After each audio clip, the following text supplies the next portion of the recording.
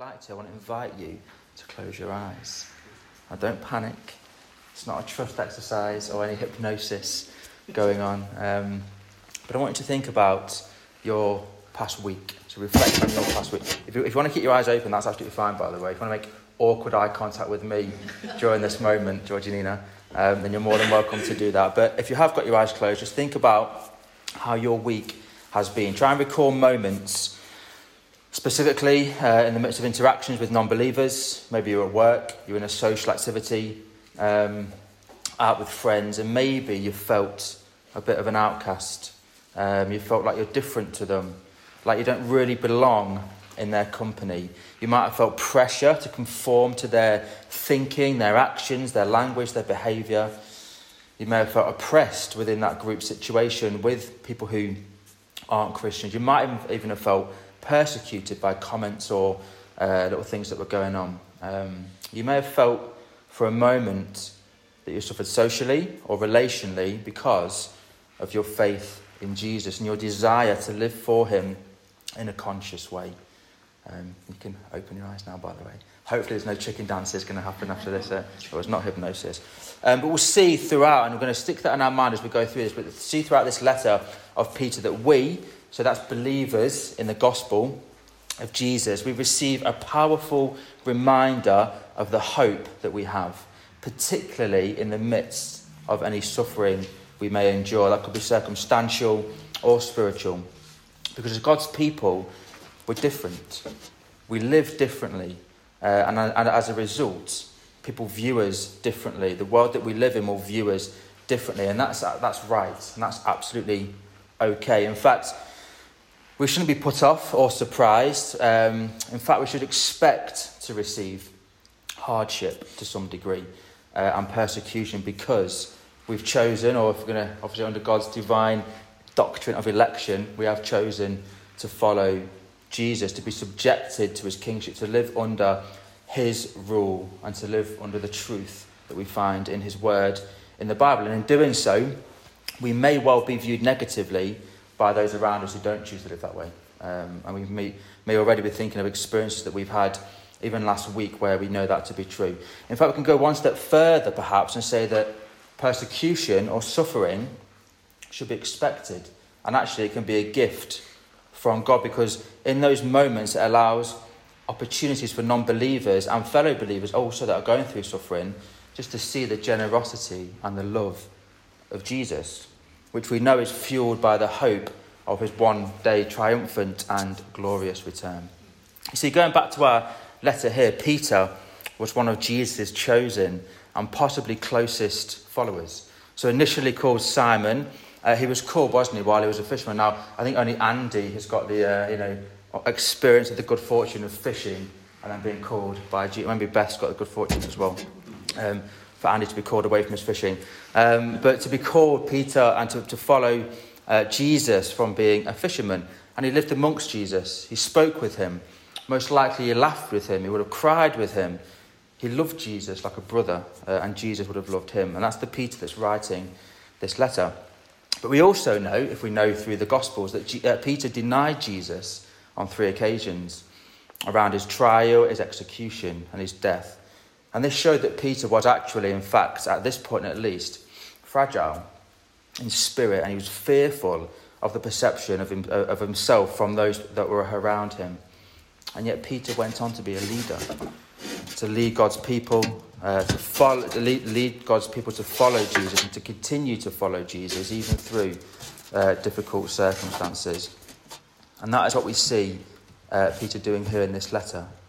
Peter, who was appointed by Jesus as an apostle to guide Christians to the knowledge of who God is in a deeper sense and how they were to live being part of God's family in light of their new identity as believers. And he wrote this letter specifically to encourage, at the time, mainly non-Jewish Christians who were experiencing daily harassment and daily hostility and persecution from the communities that they lived in, from their neighbours, from Greeks, from Romans, all because of their faith in Jesus.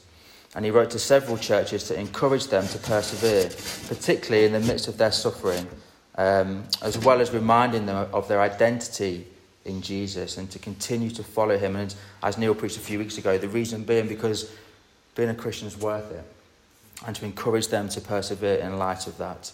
And we've seen Peter so far reaffirm through this letter that the people who are reading this letter have received a new identity. They're part of a family in the church. Once they were exiled around the world, now they are a chosen people, a family belonging to God and to one another. And some of the language used here, particularly to Gentile believers, which was key, covered in language and phrases that was originally belonged to Israel in the Old Testament. Again, identifying that the gospel and this family of believers is not just for one person, one people group, but for all. And this was a key strategy that Peter used throughout this letter, because he wants those persecuted, suffering, non-Jewish Christians, of which we are too, to see that through Jesus they belong to a family.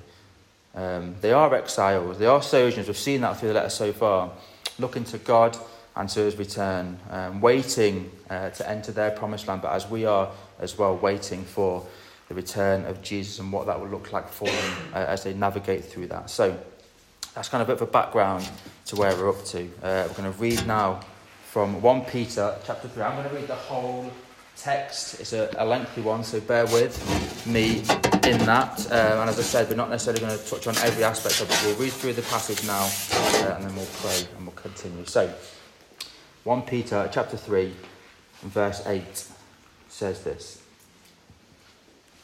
Finally, all of you have unity of mind, sympathy, brotherly love, a tender heart and a humble mind. Do not repay evil for evil or reviling for reviling, but on the contrary, bless, for to you this you were called, that you may obtain a blessing. For whoever desires to love life and to see good days, let him keep his tongue from evil and his lips from speaking deceit. Let him turn away from evil and do good. Let him seek peace and pursue it. For the eyes of the Lord are on the righteous, and his ears are open to their prayer. But the face of the Lord is against those who do evil. Now who is there to harm you if you are zealous for what is good? But even if you should suffer for righteousness' sake, you will be blessed.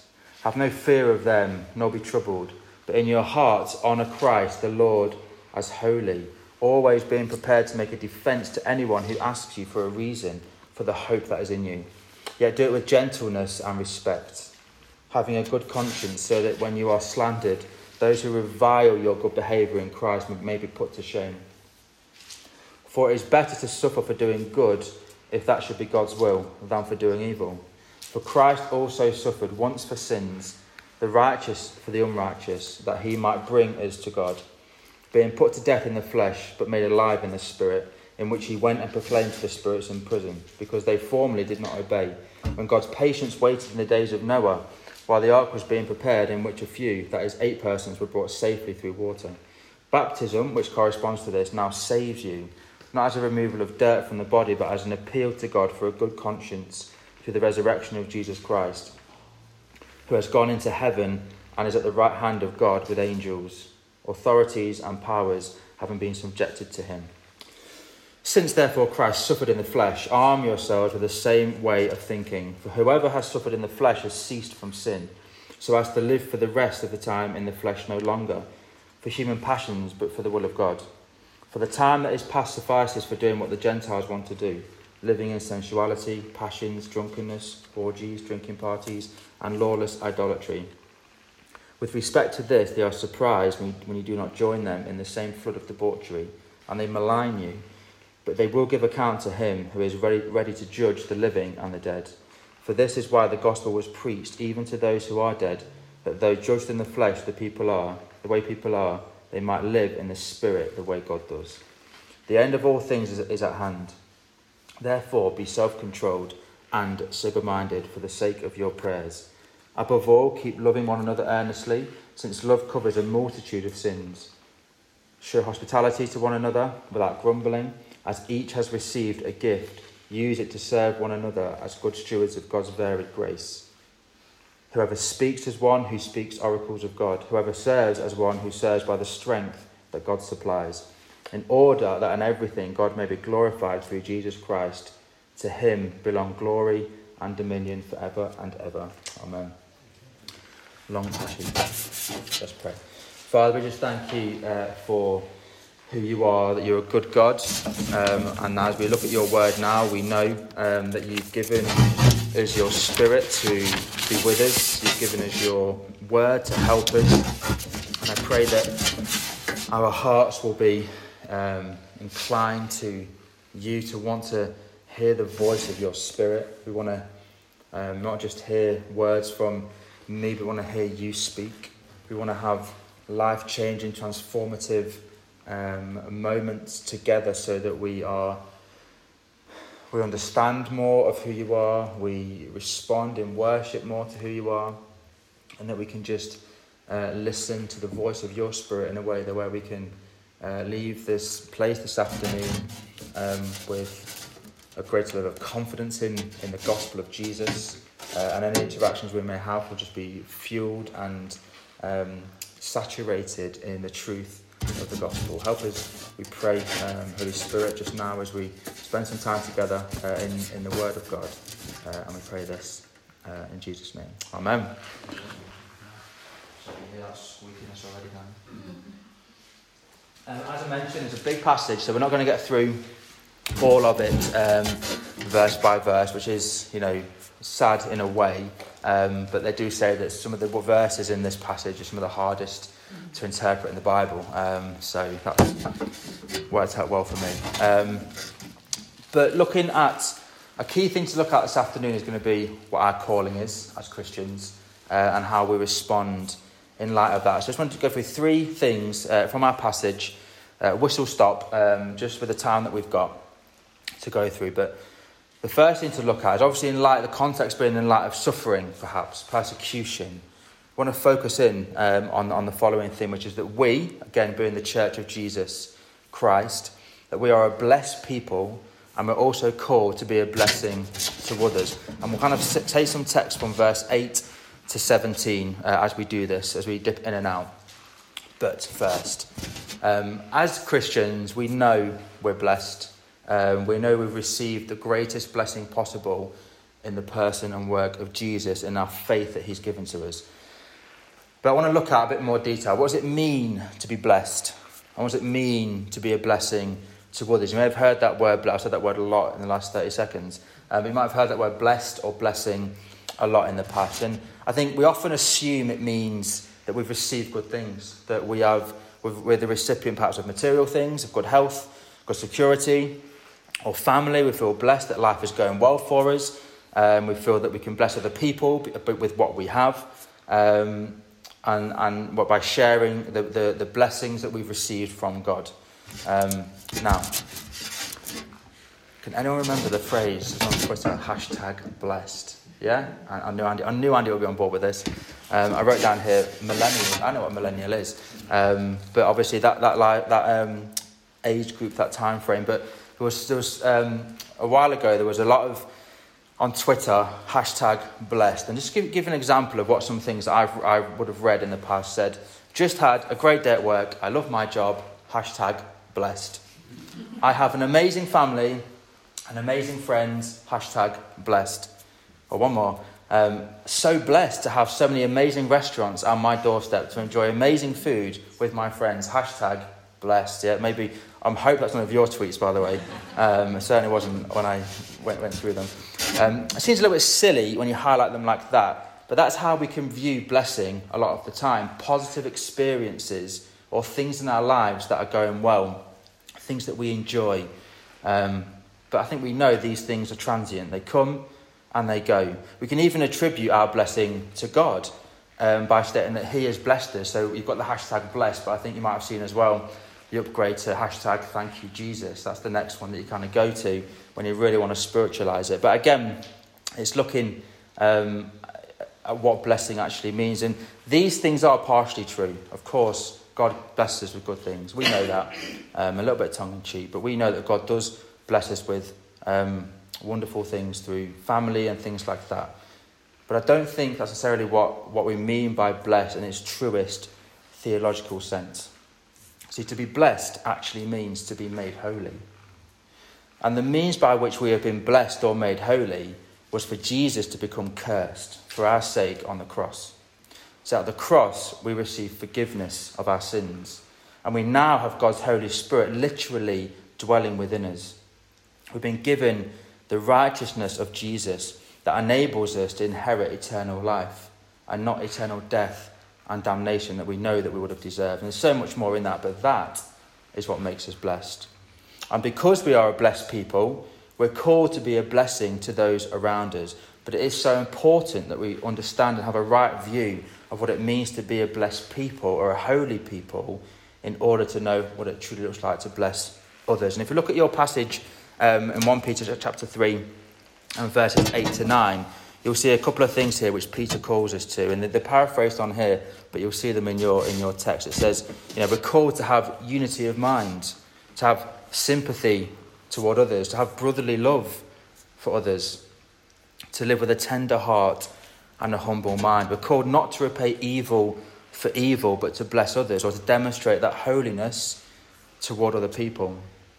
We're called to keep our tongues from evil and our lips from speaking deceit. And we're called to turn away from evil and to do good and to seek and to pursue peace. That is how we are a blessing to other people, by demonstrating the holiness that God has given to us in Jesus towards our brothers and our sisters within our church context, or that could be locally, that could be obviously further afield as well, but also to other people that we're seeking to reach that perhaps don't yet know Jesus, and how we can be a blessing to them. Because without this mindset of blessing meaning holiness, we're going to struggle to display it in difficult circumstances. If we attribute being blessed or receiving blessing with all the positive things going on in life, or even having a tone of, I feel happy and blessed because of what we've got in a given moment, then we're going to struggle to do that, struggle to experience that and to relate that when things aren't going so well, or when we're experiencing suffering. And of course, the context that Peter's writing into is hostility, it's harassment, persecution, and genuine suffering for the people there. Going to really struggle in those moments to write #blessed in a tweet if circumstances are difficult. But imagine the impact it will have towards other people if you have a right view of what it means to be blessed in all circumstances. And just, we continue on this theme of Twitter. I know it's a millennial thing, but keep with it. What if you were to say, I lost my job today, but God is good, #blessed. Or going through difficult circumstances with trying to have a family, but we're trusting God, #blessed.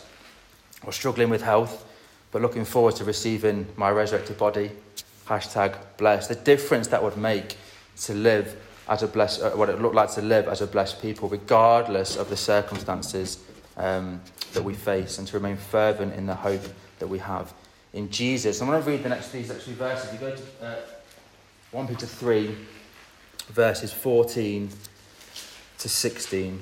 I read it earlier on, but just familiar verses, I'm sure, for us. But it says this: but even if you should suffer for righteousness' sake, you will be blessed. Have no fear of them, nor be troubled. But in your heart, honour Christ the Lord as holy, always being prepared to make a defence to anyone who asks you for a reason for the hope that is in you. Yet do it with gentleness and respect, having a good conscience, so that when you are slandered, those who revile your good behaviour in Christ may be put to shame. And then hopefully they're familiar verses, but really having those verses there to have an answer for the defence that is within us. I want to encourage each of us here this afternoon to remember that we are in fact blessed. We are made holy by a God. We're in a constant state of being blessed because of our holiness and our ability as Christians to live out our calling. It doesn't depend on how well we're doing or how we're feeling, but obviously on what God has done for us in and through Jesus. And we know this if we're Christians and we know the gospel. We know that God chose a public execution as the means by which he would redeem his people. Jesus defeated sin and death through his humility and holiness, not by appearing socially strong or confident or sharing positive things that he was enjoying in a given moment, but he praised God right to the point of death. He lived in holiness, sharing the good news of the gospel in all circumstances. And as believers, he's called us to do the same. And how amazing would it be when we're suffering, when we're struggling, when we're feeling oppressed, but people see us carrying on in a positive spirit. This is a church, reading a Bible, praying with other people, serving other people, speaking openly about the goodness of God. And they're asking us why. And it goes back to that 1 Peter 3:15. Why? How? Effectively, they're asking us for the reason, for the hope that we have. And in those moments, we can tell them it's Jesus. We can show them it's the gospel of Jesus. And we can invite them in to see, to hear, to taste for themselves who Jesus is and what he has done for them. And that is our calling as Christians. And again, the wonderful thing we're going to see as we go through here is that we don't do this on our own, but we do this as a church, as a blessed and holy people. And the next part of this is that we're called as God's people, as the church, to endure in Christ. Again, looking at verses 18 to 22. So have your mind in those, your eyes in those for now. But that word endure, what is endurance? I think when it says, I know what endurance is. That's a rhetorical question. To endure means to continue in the face of difficulty or hostility. But when we consider the term endurance, I think immediately we'd go to the thought of a race or a physical activity that we might aspire to complete. For some, that might look like running a marathon. Pretty sure did you run a marathon last week or 2 weeks ago? Oh, just a half, okay. Just a half marathon, yeah. For others, it might look like cycling. I should look this up, by the way, from John O'Groats to Land's End. How far is that, do you know? Anyone know? I thought you were a cyclist. No? Anyone know? No? Oh, you do know? I'm a cyclist. Oh, you're a cyclist, there you go. Well, I didn't know what a cycling race, apart from the Tour de France, but I shouldn't have been no one doing a local Tour de France. But you can cycle from John O'Groats to Land's End. Or for other people, that might look like pausing a movie or a Netflix episode to go upstairs and use the bathroom. You know, we laugh, but the struggle is real. That's my level of endurance. Get up the stairs. But the key to understanding, to our understanding here, and to implementing endurance, is to view it in what we class as a countercultural way. You see, culture tells us that to survive or to endure relies on ourselves, relies on our strength, our fitness, perhaps our mental and physical capacity to overcome an obstacle. But to endure spiritually points us towards what God has already done for us. And when Peter writes in these verses, he reminds the readers that Jesus himself also suffered. I think doing this is to remind them that we look to the one in our suffering who has suffered more than anybody. But the suffering of Jesus achieved something amazing. We see this in verse 18. It says, Christ suffered once for sins, the righteous for the unrighteous, that he might bring us to God. And again, going back to that endurance analogy, Jesus suffered once to bring us to God. We see that the race is complete. It's won. Jesus has accomplished what we couldn't and secured our prize, our inheritance, our future glory. And in our circumstances, Jesus is our endurance.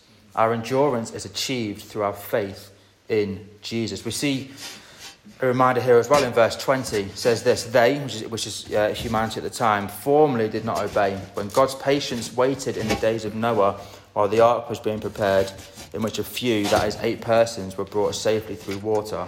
Quite an interesting segue in the passage there, but Peter here is pointing to Noah's endurance when building the ark and carrying out all the instructions that were given to him by God in the face of great hostility from those around him. But Noah's endurance was actually God's patience with mankind, giving them opportunity to repent and keeping Noah strong in spirit. We saw there that, I've again done a little bit of research. You might correct me, somebody might, hopefully not right now, but at the end, is that it was roughly between 55 and 75 years it took Noah to build the ark. That is a lot of patience and a lot of endurance. And we're talking, up to 75 years of doing that in a context of oppression,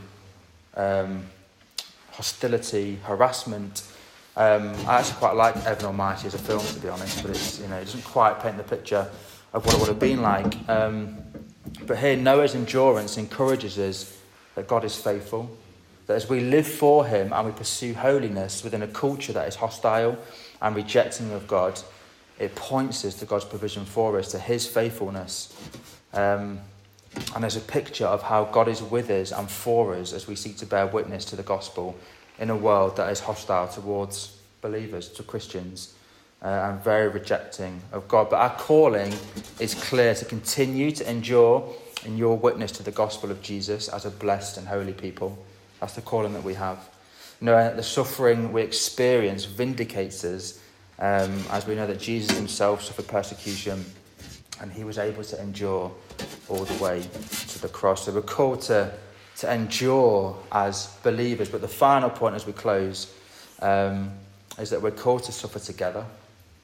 Again, not in our own strength, but in Christ Jesus. And we'll see that looking at chapter 4 and the first 11 verses. But in your mind, just go back to that beginning of of our time together when we reflected on moments that we'd had. We might have felt like an outcast with friends, unbelieving work colleagues, where in perhaps conversations or gossips or whatever it might have been, where we just felt like we're different. We don't really belong as part of that group, and how we might have felt in those moments. But if we did feel that way, Peter's telling us that's good. That's the right way to feel. We should view this as a positive thing. I think it is a strange concept, isn't it, to be called to suffer. No one likes suffering. Whenever things happen in life, or we feel that level of social rejection or a circumstance which obviously is really difficult to navigate, we don't enjoy that in the moment. We don't ask for that or crave that. But I think the Bible's telling us that it's actually a positive thing, because it draws us nearer to Jesus. It draws us nearer to God. And I think it's important, isn't it, as well, that as Christians, when we have friendships or we're in social groups with unbelievers, that's an important thing. It's important to build relationships with non-believers. And I think our motivation, isn't it, is hopefully to share the gospel with them. We're about to enter a season where we would love nothing more than to have a room full of non-Christians. We'd love to have people come to hear the gospel. And to be able to do that, we need to be in building relationships, don't we? In building friendships with people. And that's a really positive thing. But I think here the call, isn't it? Because I think we can, at some stage, you may have all felt it. Peter's calling us to be willing and ready to stand firm in our holiness. And as a result, possibly to expect persecution from those that don't view God in the same way that we do. And we see that in here, going to look at chapter 4, verses 1 to 3. And again, some paraphrase here, but we'll see what we're called to be as believers. It says, be of the same way of thinking as Christ, who suffered.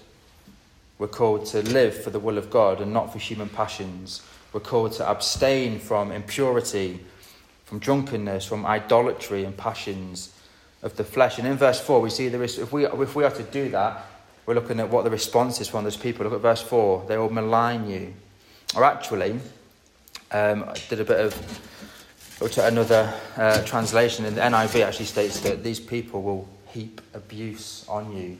It's what God's word is saying. It's painting that picture of what we should expect to experience from people in the world as we suffer, as we seek to live lives that are reflective of the gospel and of the goodness of God. We're to expect people to respond in a negative way to that. But look at our example. Look at Jesus. He was constantly criticised, rejected. He'd perform amazing miracles and then was asked to leave towns and villages. He was belittled. He was mocked. And we know that on his mission to live in holiness and obedience and perfection and his righteousness to redeem his people, we know that ultimately he was murdered by people that he was living amongst, that he was seeking to minister to teach, to serve in different ways. And I think here we're called to suffer as Christ suffered. And we will if we're living as a holy people. And I think the way that we seek to live as a church, yes, to serve, but to stand firm with biblical truth in the context of a world that is rejecting of God, means that we are going to be rejected by people around Lark Lane. We are going to be rejected by people around Egbert of the Dingle. Our neighbours are going to reject us. Work colleagues might reject, because ultimately what Peter's saying here is Jesus himself was rejected by people. And we know that when we seek to bring the beautiful fragrance of the gospel to an unbelieving world that doesn't know him, it may be beautifully fragrant, or it may be the stench of death. But Peter's calling us, the reader, to really remain faithful and stand firm in not deviating away from being a holy people, a blessed people. But here, again, in closing, we see in the final few verses of this chapter here that Peter calls us to live, again, in the context, not just in a world who doesn't know Jesus, but how we can love and support one another as the church. And it says this: we should be alert, sober-minded, we should think clearly in what we do. But here, and this is really, really important, we should love each other deeply. It says there, we should love each other deeply above all things. We should offer hospitality without grumbling. That's a challenge, isn't it? The without grumbling part. We should use our gifts to serve one another, either practically, spiritually, and we should speak truth of the word of God over one another. And we do, but it's to continue to do that in light of who God has called us to be as a church, because we're united by the blood of Jesus, but we are going to receive hostility from a world that rejects the truth of who Jesus is. And if that's you in your workplace, in a social group, in the street that you live on, it's taking heart, and it's allowing the church together to support, to love above all things, to pray with each other, to read the Bible together, to continue to support one another, to stand firm in the truth. And it says in verse 11, why do we do this? It says here, to him, to Jesus, be the glory and power. And that's why we do these things, isn't it? We do it for the glory of God. We do it for the fame of Jesus. So to summarise, and just a few things to take away, to summarise what we've looked at. Apologies for squeaky shoes again, do you hear that? Like I'm standing in a trench. We do this by doing the following: knowing that we are blessed people, that we are holy people, no matter our circumstance, no matter what we experience, any suffering we may endure, again, in a physical, practical sense, or a social sense, or spiritual sense, because our blessing is in the person and work of Jesus, not our circumstances. We do this by enduring through the suffering, knowing that Jesus has secured eternal life for us, and that one day we'll be with him for eternity, praising him. And no amount of persecution that we experience, no amount of suffering we experience, can take that away from us, of course. And finally, we do this by suffering together, by being the blessed and holy body of Christ, by being the church. We're called to serve one another, to live out holiness together as God's people, to pray with one another, pray for one another. And again, coming back to what Peter says in chapter 4 there, to love one another deeply as people who have been saved by the blood of Jesus. And that's what I want to encourage us to do this week. To love one another, to suffer for Jesus, to reach out to people who are suffering as well, to really be prayerful of one another, and almost leading one another to endure together as God's people. Let's pray together.